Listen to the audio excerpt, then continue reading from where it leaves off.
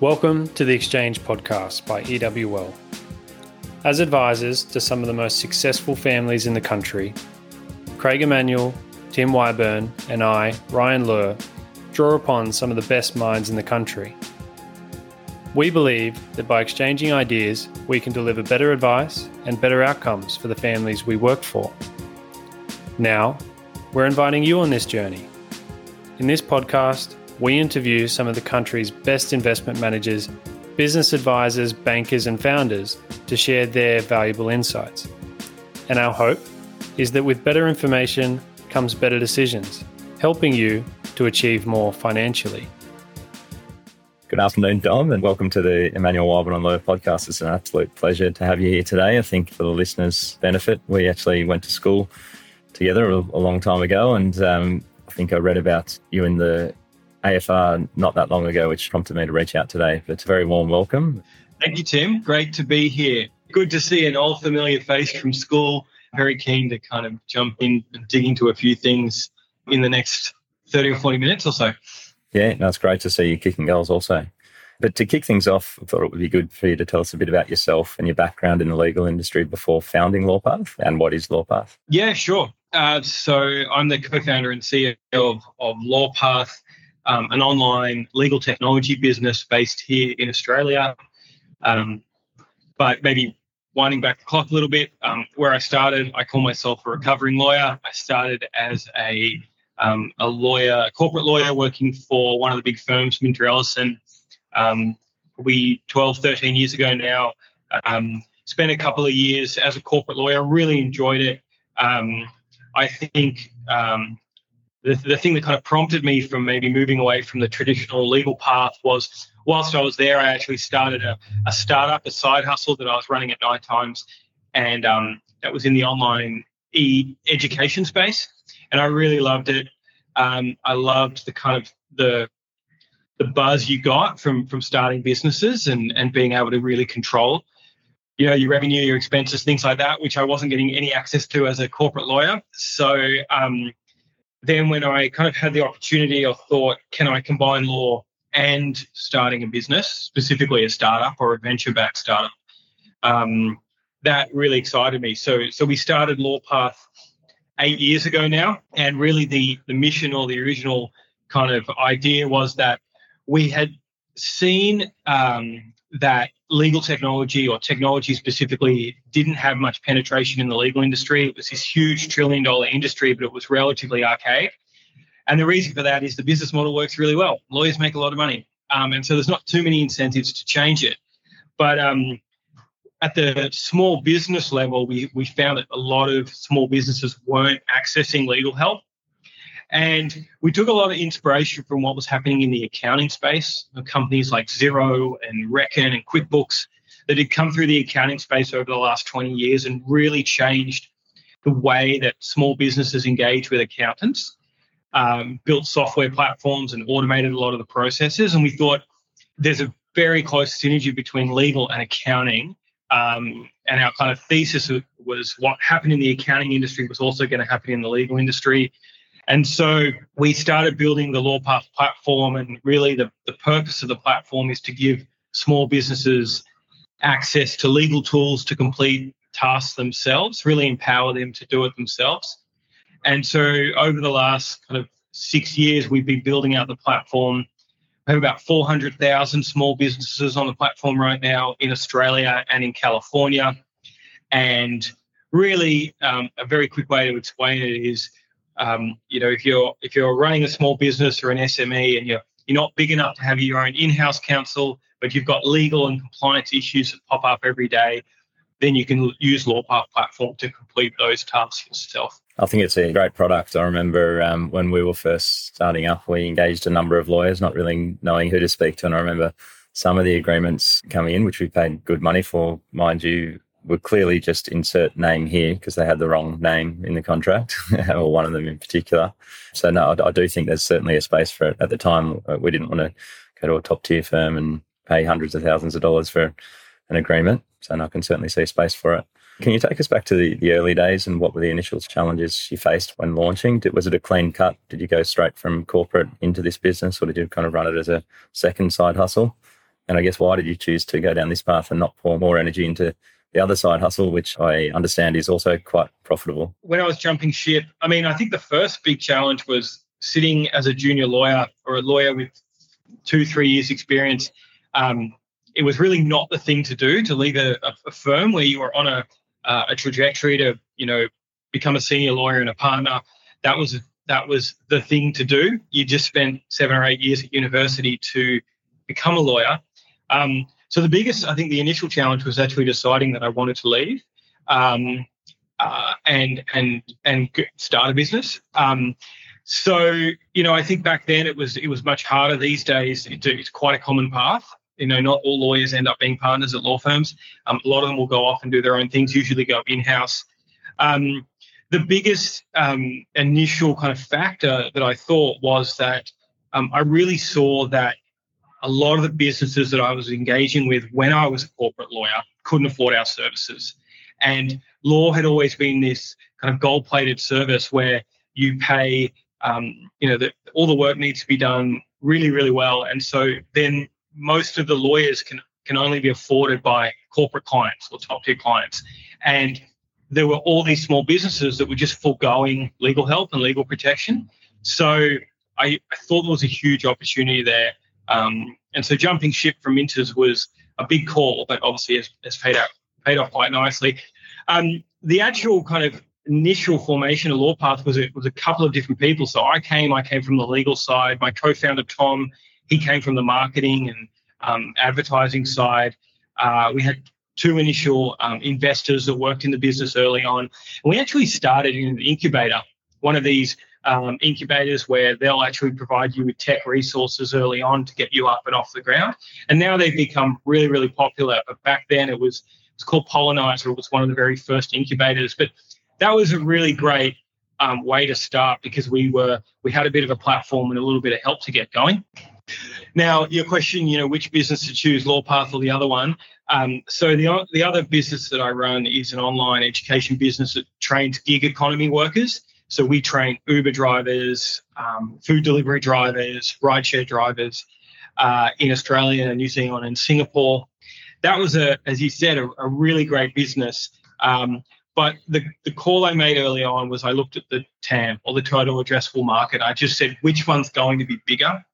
I think training gig economy workers is a huge space, but I really felt like the legal industry was very ready for disruption. And if we could do it right, we could become the next Xero. We call ourselves a Xero of law. So there was a kind of a bit of a path that we could follow. And so, and look, it turned out to be right. What I found over the last 7 years was the online education business was great. It grew very quickly, but it hit a bit of a ceiling. Whereas the LawPath, what we're finding is the more we dig into things, the more we expand, the market's getting bigger and bigger and bigger because, we've seen a huge boom since COVID of people starting small businesses. Australia, formation of new businesses has gone up about 40% since COVID. So what we're seeing is everyone is starting to work from home. Everyone is starting to think, how can I run a business at night time or a business with my family or those type of things. So I think the initial, and now I'll actually answer your question, which is what were the biggest challenges when we first started? I think number one was myself and my co-founders, we were all professionals in our domains, but none of us had technical expertise. And I think of a lot of founders or people starting businesses that want to run technology businesses or have at least a technology aspect to their business run into this problem really early on, which is they don't have a technical person there that can help them. And typically what you'll do is you will either try and find someone, which is usually quite difficult, or then you'll offshore or you'll try and get it built, the technical side of the business built offshore. So I think the first real challenge we ran into and why we ended up raising our first round of capital was to actually hire the technical talent that we needed to kind of start building out our platform. The next big challenge was we were going up against the kind of legal guild. So the legal industry is big. It's been, it really hasn't changed for the last 50 years.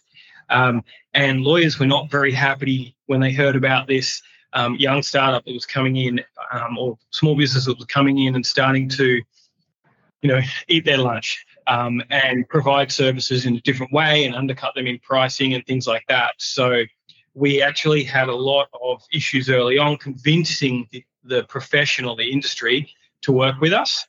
We had lots of letters of demand saying we were doing the wrong thing, saying they were going to put us out of business. But I think what we started to see was that attitude changed, because, where we come at it now is that, yes, we are changing the way that people access legal services, but we're not actually coming after lawyers, really. Lawyers, there's always going to be a place for lawyers. It doesn't matter how much software or AI or whatever we have out there in our platform. There's always going to be a place for lawyers to give advice. Really, the area that we're going after is what we kind of call the under-advised space, which is all of those businesses out there that just wouldn't go and see a lawyer or wouldn't get help. Because I think everyone's had that experience if you've run a business before, which is, I don't want to go and speak to a lawyer because they're going to charge me by 6-minute increments and it's going to be complicated, and maybe I'll just get on with it, and I'll put my head in the sand a little bit. So that's who we've gone after, and what's ended up happening is there are millions of small businesses out there that aren't ready to engage a lawyer in a traditional sense, but are very happy to use a platform. With Incubator that you used, did they also provide startup capital for a portion of your business? Was that the model at the time? That's right. So the initial agreement was they would take a small percentage of the business. I think, thinking back now, it's kind of 5 or 6% of the business, and they would provide us with the kind of ecosystem we needed in the first year to get up and running. And really the biggest value add there was the product management and the technical help. So they had some software developers on staff that could get us up and running. And really just to get us to our MVP, our minimal viable product, not MVP. And so just to get us to a point where we could actually put something in market and sell it. And it wasn't just kind of telling our friends and family that this was a good idea, but it was actually getting people to buy the service. You obviously made a big bet to leave what would have been a great career path in a big legal firm and probably end up being quite successful in your own right via that path, and to give that up and to go to something that may or may not work. How confident were you when you stepped out, and were there any moments where you thought, oh, geez, what have I done? Oh, yeah. Every year when I would see the newsletters come out of my colleagues who I'd started at the law firm with being promoted to kind of associate, senior associate, now partner, and I'd be sitting there trying to make sure we could have enough money for payroll. That was always a bit of a reflection point when I thought maybe I should have just chosen the traditional path. And I think that that traditional path is still a really good one to go down and be a partner at a law firm. But I don't know, my dad was an entrepreneur. I just had that in my blood. I just wanted to kind of give it a go. And now I could say that it definitely paid off. And I tell you, I actually know the moment it paid off, and it wasn't whether we were profitable or anything like that.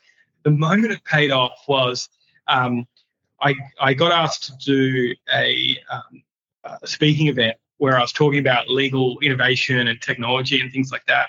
And it was to a room full of lawyers and partners. And in the front row of this speaking event was the very first partner I worked for. And so it had flipped from like her being, looking after me and guiding me through to then me actually teaching her about the space of software and things. So that was the moment when I was like, oh, this is great. That's awesome. You can actually draw a line in the sand and pinpoint the point where your mindset changed. That's great. Reading the newspaper articles on LawPath and yourself over the last couple of years, looks like you've had a few very high-profile financial backers and funds. Can you tell us about the fundraising journey? And it's not easy. We know that. We've done a bit in the past. It's not a skill that everyone has either. Did that come naturally to you, or was it hard at times to raise capital? Yeah, it was. We've raised 4 rounds of capital. We've raised $11 million all up to date. Through 4 rounds of capital, and I've had really varying experiences. Some of the rounds just fell into place and just went ahead, and I thought something was going to go wrong. It was like that was too easy, and then some of them have been really, really painful. And at the end of the day, I think sometimes it hasn't come down to our model or our mission here at LawPath, but it's just come down to the timing of markets. So we've now gone through a cycle where it probably 2017, 18, 19 was kind of medium. 2000, pre-COVID and COVID was going crazy, and then now it's pretty tough out there for venture-backed businesses. We're lucky enough now that we're kind of profitable and we've got through that kind of risky stage where we can run out of money. We're default alive these days, which is good, but we won't stop raising funding because we see the opportunity ahead of us being massive, and to get there as quickly as possible, we'll bring in inside capital. Whether it was hard personally, it's like dating, and I was never very good at dating because there's a lot of rejection, and I think that I probably figured out now that it's also a numbers game, and maybe dating's a numbers game as well, but it's a numbers game where you start with a top of funnel of 100 funds and you filter them all the way down through your process to end up with a couple that are then involved. So we've been really lucky along the journey. We've had a whole bunch of different types of investors. So we've got some very prominent family offices on the cap table. We've got some smaller VC funds. We've got a strategic partner out of the US called LegalZoom. They are a legal software business based over in America, which has been really, really good. I think sometimes strategic investments can go, they can go really bad or really well. I've heard a lot of stories about when strategy changes, the big corporates maybe will just disappear and they just sit on the cap table doing nothing. But what we found was that LegalZoom, they're 20 years old. They've been through it. They already knew a lot of the playbooks that you had to go through, so they were able to share that with us, and that's really helped. I suppose we've never got what I would call a top tier or a large VC on our cap table. I think probably just the types of rounds that we did, it was never really, the fit was never really there. Whether or not we've kind of passed that stage now, and maybe it's not, we've probably moved more onto the growth and the PE type investors rather than the early stage VC. But I think what I've really liked about our cap table is that everyone's been able to follow on. Everyone's been on the mission of, what I really am big on is when we present our forecasts to the new shareholders, and then we can update them every quarter and kind of say we've hit our forecast, and get to the end of the year and say it was up by 5% or off by 1%. And we've been able to do that now for a couple of years. The shareholders that are already on the cap table can they know when we put a forecast in front of them that we're going to hit it or get pretty close. And that they've all been pretty happy to follow on. Are you able to share what the last funding round was raised at? Or was that a couple of years ago now, is it? Or? Yeah, so our last round was in 2021. We raised about 8 million in primary, and the post money there was around 50 million. Just on the environment for LawPath and artificial intelligence and what we've seen over the last couple of months in particular, but it's been bubbling along in the background for the last couple of years. Is artificial intelligence something that you've had an eye on for a while, or is it something that you plan to incorporate in the business model moving forward? In hindsight, we probably should have said we've been looking at it for a couple of years, but the reality is I think like a lot of other businesses out there, end of last year when everything started to really go crazy with ChatGPT and the OpenAI models is when we seriously started looking at it. And I think what it showed us was that, legal is very susceptible to this type of software and technology.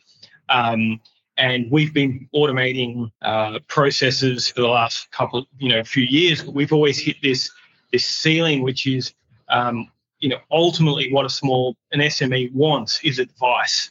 And, until now, there really hasn't been any software that could deliver that en masse, which is really where we're at. So what we've done recently is integrate our own AI into LawPath, and it's been pretty incredible response. So we've got about 15,000 small businesses using LawPath AI.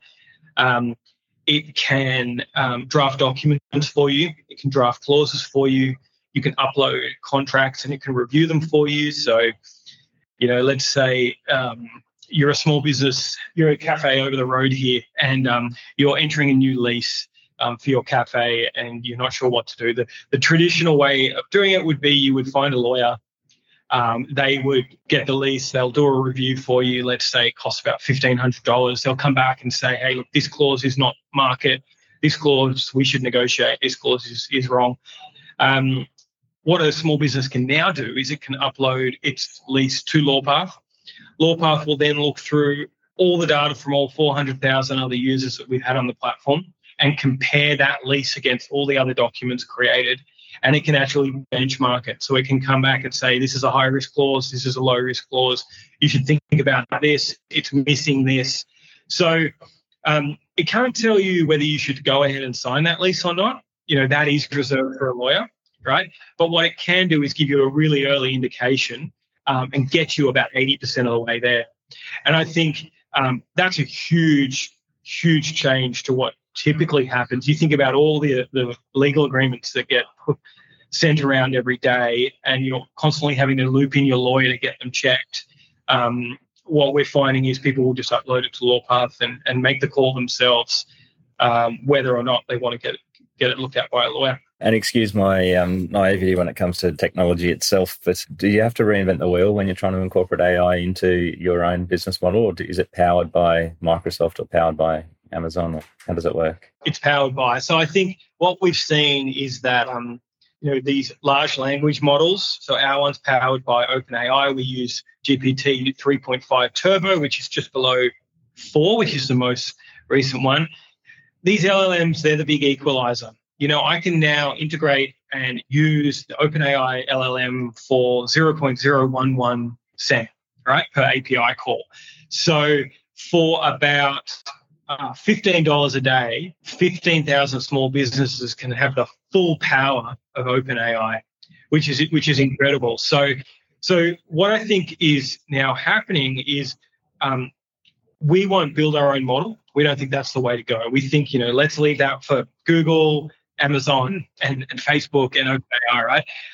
But the way to do it is then take their models and then train it on your own data. So that's how we've done it. So what we've got is we've got an underlying model from OpenAI, and then we've got our own vector database with all of the data of LawPath users, and then it's trained it that way. So I think the most successful AI companies so far are not the ones building their own models. You'll have the big guys, the big tech companies build the models and give everyone access. The ones that are going to be really successful are the ones that already have the big channels to market that can leverage AI. So you've got, Notion. I'm not sure if you use Notion as a note writing tool. So Notion have put a layer of AI on top that helps you draft. Google, they're just about to release their AI on top of the Google Suite. Microsoft 365 just about to release AI on top. So that's really how we're thinking about it. We're thinking about we have the platform, we have the channels to market, we have the user base. How do we layer AI on top to really help leverage our software further? I saw, I think when ChatGPT first came out, it couldn't pass the bar exam, but it now can. So it is fascinating to see how it can learn and evolve over time, and it seems to be happening at an exponential rate. Are you seeing that in your own product offering, that the actual solutions being provided are drastically improving the more data it has and the more people that use it? Yeah, exactly. So, GPT-3, which is the first model they released, I think it got a 10% score. 4 was 90%. They're saying GPT-5 will get 100% score on the bar exam.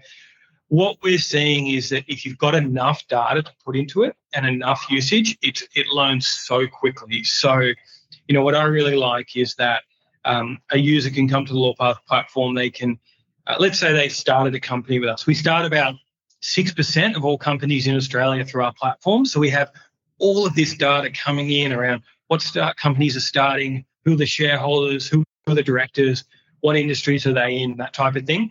And we're ingesting all of that data into the database, so that when a florist in Surrey, I'm located here in Surrey Hills, when a florist in Surrey Hills decides to start their business, when they come to LawPath, we already have all of this data about all the other florists in Sydney, and we know what structure they should be, what documents they should have, what award rates they should pay their staff, what type of trademark they should have.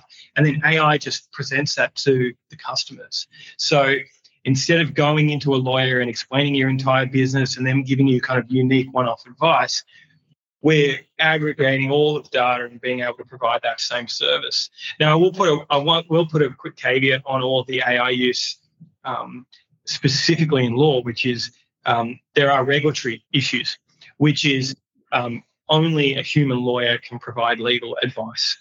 So what we're doing is we're being very careful to provide as much information as possible up to a certain point, but then we have our on-demand lawyers through LawPath. We have a couple of hundred lawyers that you can connect with on demand. They're the ones that will give the final piece of advice. And I think we're seeing this across a lot of AI, which is, it's called human in the loop. AI does the majority of the work, but then there's always a human at some point in the process that just double checks that it's okay and it's correct. Or, to be honest, where we're seeing the most value is the human will take the results and then explain it to the client, because nothing can really replicate, a person explaining it to another person specifically, especially if it's a complex issue. Did I pick up just then that you do 6% of the new businesses coming to market, you do their legal work? Yeah. That's quite a staggering statistic. How long did it take you to get to that number? Usually when I'm talking to investors, I lead with that number because I think that's a good one. We start about 6% of all companies. That's taken us probably 3 or 4 years to get to. Our goal is to get to 20%. So we really think that if we can start and then manage 20% of companies in Australia, then it's a kind of excellent model, right? Because there are 2.5 million small businesses in Australia. That's expected to grow to about 6 million by 2030. We're in probably the pole position to start the majority of them, or a lot of them. And then once you start them, you bring them into the platform, onto your software, and then you can provide them services throughout their business journey. So that might be legal. We're doing a lot of kind of company secretary, and we're actually just starting to do a bit of accounting as well. So it's a good little acquisition model. You start them, build the trust, get them into the platform, and then help them along the way as they grow. Absolutely. That's amazing. Just on the business model itself, I think we've kind of danced around it, but we haven't really dived into exactly what it is that you offer, the different lines and how you charge and how the business makes money. So how the model works is we start by either starting or bringing a business in its first couple of years of getting up and running. So we really like anyone that's in their first kind of 1 or 2 years of practicing, of operating. We bring them in, and then they can, it's a freemium model. So you can start by accessing our platform for free, and then you'll upgrade into a subscription or a membership, depending on what your needs are. And through that membership, you can access all the legal tools that you need to run your business, all the workflows, all the compliance tools, and you'll also be able to access different advice services from lawyers or accountants or company secretaries. And then as the business grows, we have additional services that you'll add on. So let's say maybe you're doing all your basic compliance on the platform, but you need to do a capital raise. So then through our platform, you can access capital raise lawyers and company secretaries to help you with that service. So I think the way to kind of think about it is there's an underlying subscription that you purchase to access the platform, and then there are ad hoc different tools and services that you can buy along the journey. So that's generally the model. And you just mentioned that you're branching out potentially into accounting for these businesses also. Any other lines of service that you're thinking of going into on your path to world domination? Well, I think that a lot of the big discussions we've been having in the business recently is whether we kind of go more vertical into the legal space or horizontal into other professional services spaces. And I think where we have landed is the horizontal, because I think probably a big strength of our business is we are very good at acquiring new businesses. We have about 10,000 clients signing up a month. And that's because we spent a lot of time building out these systems, especially around helping people get started. And then once they're in the platform, small businesses need all these different services. So the decision then is whether we build it ourselves or we partner. So on the legal and compliance side, we've decided to build ourselves. Right now on the accounting side, we're deciding whether we should build something ourselves or we should partner. There's a couple of areas we've already partnered. So, for example, we've partnered with Westpac. So they will do all the business banking. So you can set up your bank account through the platform as well. We've partnered with a number of insurance companies. So, it just depends if we want to be actually build it and do the delivery or partner and integrate. And I think, the Westpac, Westpac, GoDaddy are really good partners for us because they're at that point where a small business needs banking or needs internet services. And then we can quickly, through APIs, send them back and forth between our platforms. Yeah, I'd imagine it'd be quite sticky as well. I think once you choose a bank, it's a bit of a pain to change. So just on the accounting piece, so I understand legal agreements can be quite standard and sometimes it's just a contract and you can literally sub in or sub out different names. With accounting, obviously the numbers are always going to be different. So is that a very different business model, or do you think you've got an idea of how to tackle that problem, or how do you make it scalable? Yeah, so I think probably the biggest thing to note there is that we won't do the accounting software side of things. So there are already some enormous players in the space: Xero, QuickBooks, Reckon, MYOB, and we don't intend to go head-to-head with those. What we intend to do there is to integrate through APIs with those platforms. We already integrate with two of them. Where I'm talking about the accounting is more on the advisory side, so actually when you're engaging with an accountant.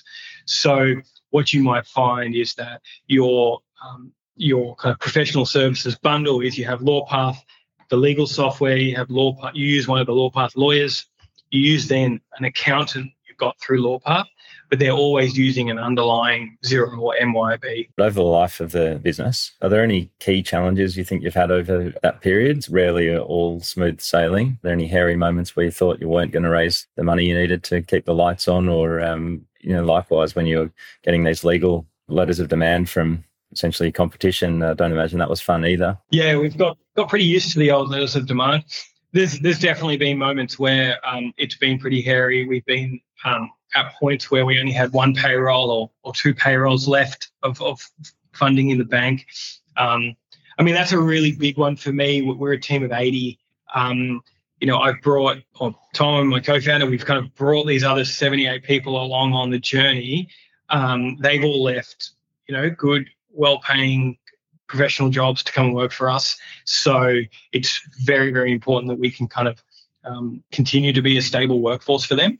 And so that's probably the one thing that really kind of drives me is building out the team and making sure that it's a really good place to work. I think the biggest challenge has actually been there is a trap that a lot of new businesses and startups that fall into, which is they end up building stuff before their customers are buying it. Or before they've really tested it with their customers. And I know you kind of hear this a lot on different advice seminars and things like that. But where I think when we approached legal, we were like, it's a unique industry. It needs unique software. Let's build something really customizable because it has to be that way. And I think what we've learned over the years is that you can start with generic third-party applications. And then once you've tested whether they're going to use it or not, then you actually start building out your own. Too many times we've kind of wasted opportunity or wasted time building a really bespoke system that then needed to be changed too much or the maintenance was too expensive. So I'll give you a really good example of this. So when we were building our contract automation software, we draft probably 600-700 contracts a day through the software. We thought we had to build this totally kind of bespoke, unique piece of software, and we ended up building it. It probably took a year to build. And then once we'd launched it, we just realized the clients and the customers were not using it the way we'd expected them to use it. And what we learned really quickly was there was we kind of built it from the inside of me being a lawyer and the other people in the business being lawyers, and like, this is what we should build. But actually, small businesses don't think like lawyers. The biggest learning actually was people don't want choice. They just want confidence in the choice that they've been provided or the decision that they made, the confidence. So the example there was we built this system that had in each clause, it had 10 different other clauses you can choose from. And as a lawyer, I wanted to be able to customize each clause and pick and choose what I wanted. Small businesses didn't want that. They just wanted to be suggested a clause, and they just wanted to know that the other 99% of people in their industry used this clause as well. And so we ended up rebuilding the system and taking out all the optionality and just saying, okay, well, based on our data, this is what you should do. And now that's really how we approach everything through the platform is we don't give you a lot of choice. We just say, based on the data of what everyone else did, this is what you should do. And essentially that's what a lawyer's doing when you go and visit them. Through their experience, they're saying, hey, this is what you should do based on all the other clients I've ever spoken with. Yeah, okay. You've experienced some pretty serious growth over the last decade, so huge congratulations. Have you had a chance to stop and smell the roses about, wow, we've built this from zero and it's now worth, I can only assume, north of 50 million? Have there been many moments where you're popping champagne bottles and celebrating, or is it still just it's hard to stop? Yeah, it's still head down and work hard. I think maybe that's a trait of people that want to build their own business. They're never really satisfied of what they got to. When you get to you get your end of financial year report and you're already thinking about next financial year and the numbers you want to hit.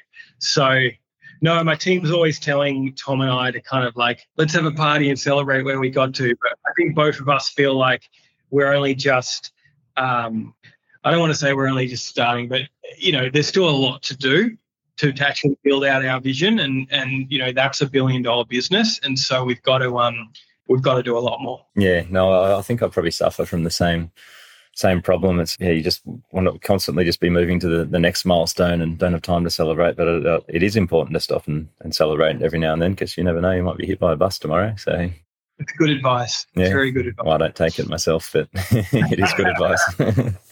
So we spoke about artificial intelligence in the business. Is there other technologies that you're embracing that are really impacting your business? I think one thing we talk about with our clients is just the rate of change of technology and how we're in this fourth industrial revolution, and it's happening at a rate of knots.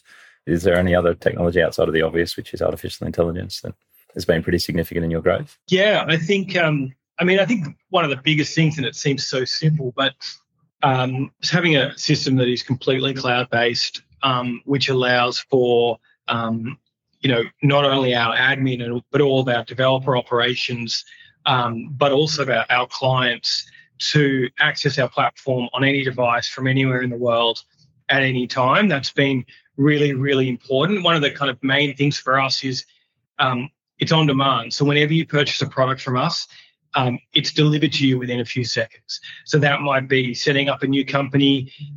We've got APIs with ASIC and the ATO, so the company's set up in 10 seconds, whereas if you go to an accountant, it's going to take you 2 weeks. If you're doing a document, it is ready within a couple of seconds. If you're speaking to a lawyer, that lawyer will pop up on a video within a couple of minutes. So the speed and being able to have a cloud-based system is really important. We've built our entire platform on AWS, Amazon Web Services, specifically because it is so scalable. We have about, I think we're at probably 420,000 users right now. I remember when we hit 100,000 users and the system crashed. And we thought, because when we first started, we thought 100,000 users was going to be a lot. And we were like, we don't have to worry about that. We're never going to get to that size. So the system crashed and we had to rebuild it pretty much from scratch. But now we've built a system that can go up. The great thing about these like AWS is it can really just scale with you. So we can go up past a couple of million users without any issues. The other area that we've been really working on is electronic signing and electronic signatures. We found that there's some really great, DocuSign, HelloSign, there's some really great systems out there already, but a lot of small businesses are on the go. They're on mobile phones, they're on tablets. They need to be able to do things without having to print. So legal is a very document-based profession. So anything we do that's document-based is always, we convert all of our Word docs and our PDFs into HTML so that it can be used on any device, signed on any device, just making sure that people are able to do it on the go. Because what we find is about 40% of our usage of our platform is actually outside of business hours. So people are doing it as they're using us for side hustles. They're using us at nighttime. The other kind of side of software that we have really been trying to embrace is we've got a few machine learning type systems within the platform, especially around trademark automation and things. But I think, to be honest, with the developments in AI over the last 6 months, they'll be replaced by the AI models. So we'll just have to see. I think the really interesting thing about the AI models is it's changing so quickly. What we've done is we've built an API, just an open endpoint. So it could be OpenAI, it could be Bedrock, it could be Bard. It doesn't really matter which model we use. We just want to make sure that we can plug into them all, because I think what's going to happen is you'll find that different models are better at doing different things. So OpenAI might be very good at the kind of more data crunching, whereas Claude and Claude's a model that's built out of Europe, might be better for legal. So we'll just have to wait and see. But I think everyone's going to have to be pretty agile over the next little while to see what works and what doesn't work. What do you envision for the future of LawPath? Are there any upcoming developments or innovations you can share with the listeners? What does the next kind of 10 years look like? Well, next 10 years, so I mean, our mission or our North Star is to really make legal more affordable and fair for small businesses. What that means in a practical sense is that we want to be the go-to place for not only Australian businesses, but global businesses to get started and then manage all their legal compliance. So we launched in California to test out the US market. It's going really well over there as well. So that's probably down the track. If you ever need to start a business or you ever need help with your legal and compliance, we want LawPath to be that brand name that you come to. In terms of what's happening over the next 12 months, we just want to get more proactive with all of our customers. So the feedback we're constantly getting from our customers is you have all the tools, have all the systems in place, but I'm PT running my own business. I want my legal provider or my compliance provider to be proactively protecting me. And so I think that's where AI is really going to come in and can start saying, hey, Tim, you did this 6 months ago. We should think about, there's a document where there's a notice period coming up, or there's a review period coming up, or you did a trademark and someone just infringed your trademark. I think that's the really exciting space where the AI can actually become proactive and start protecting you that way without you having to do anything. And as an entrepreneur, what advice would you give others looking to start their own businesses? My biggest piece of advice is if you're not embarrassed by your minimal viable product, you didn't move fast enough. And so to kind of explain that piece of advice, I think that what people can do, no matter what they're building, if it's a product or a service, they can hold on releasing it out to clients or customers because they want to get it perfect. But every single time I've released a product or a service, when I've released it to clients, it's changed. And you didn't think people were going to use it in a certain way. So I just think get it out in front of people as quick as you can, even if you're embarrassed by it, because you learn so much when people start using it and giving you feedback. And so, if you're not embarrassed, you were too slow. Yeah, and that's good advice.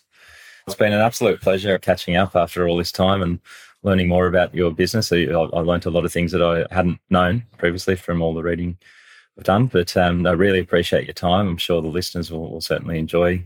If anyone would like to get in touch with your business, I'll certainly point them in the right direction. So for anyone listening that would like to learn more about LawPath or the services, please feel free to reach out to me and I can put you in touch with the right people. Thank you very much, Dom. It was very enlightening.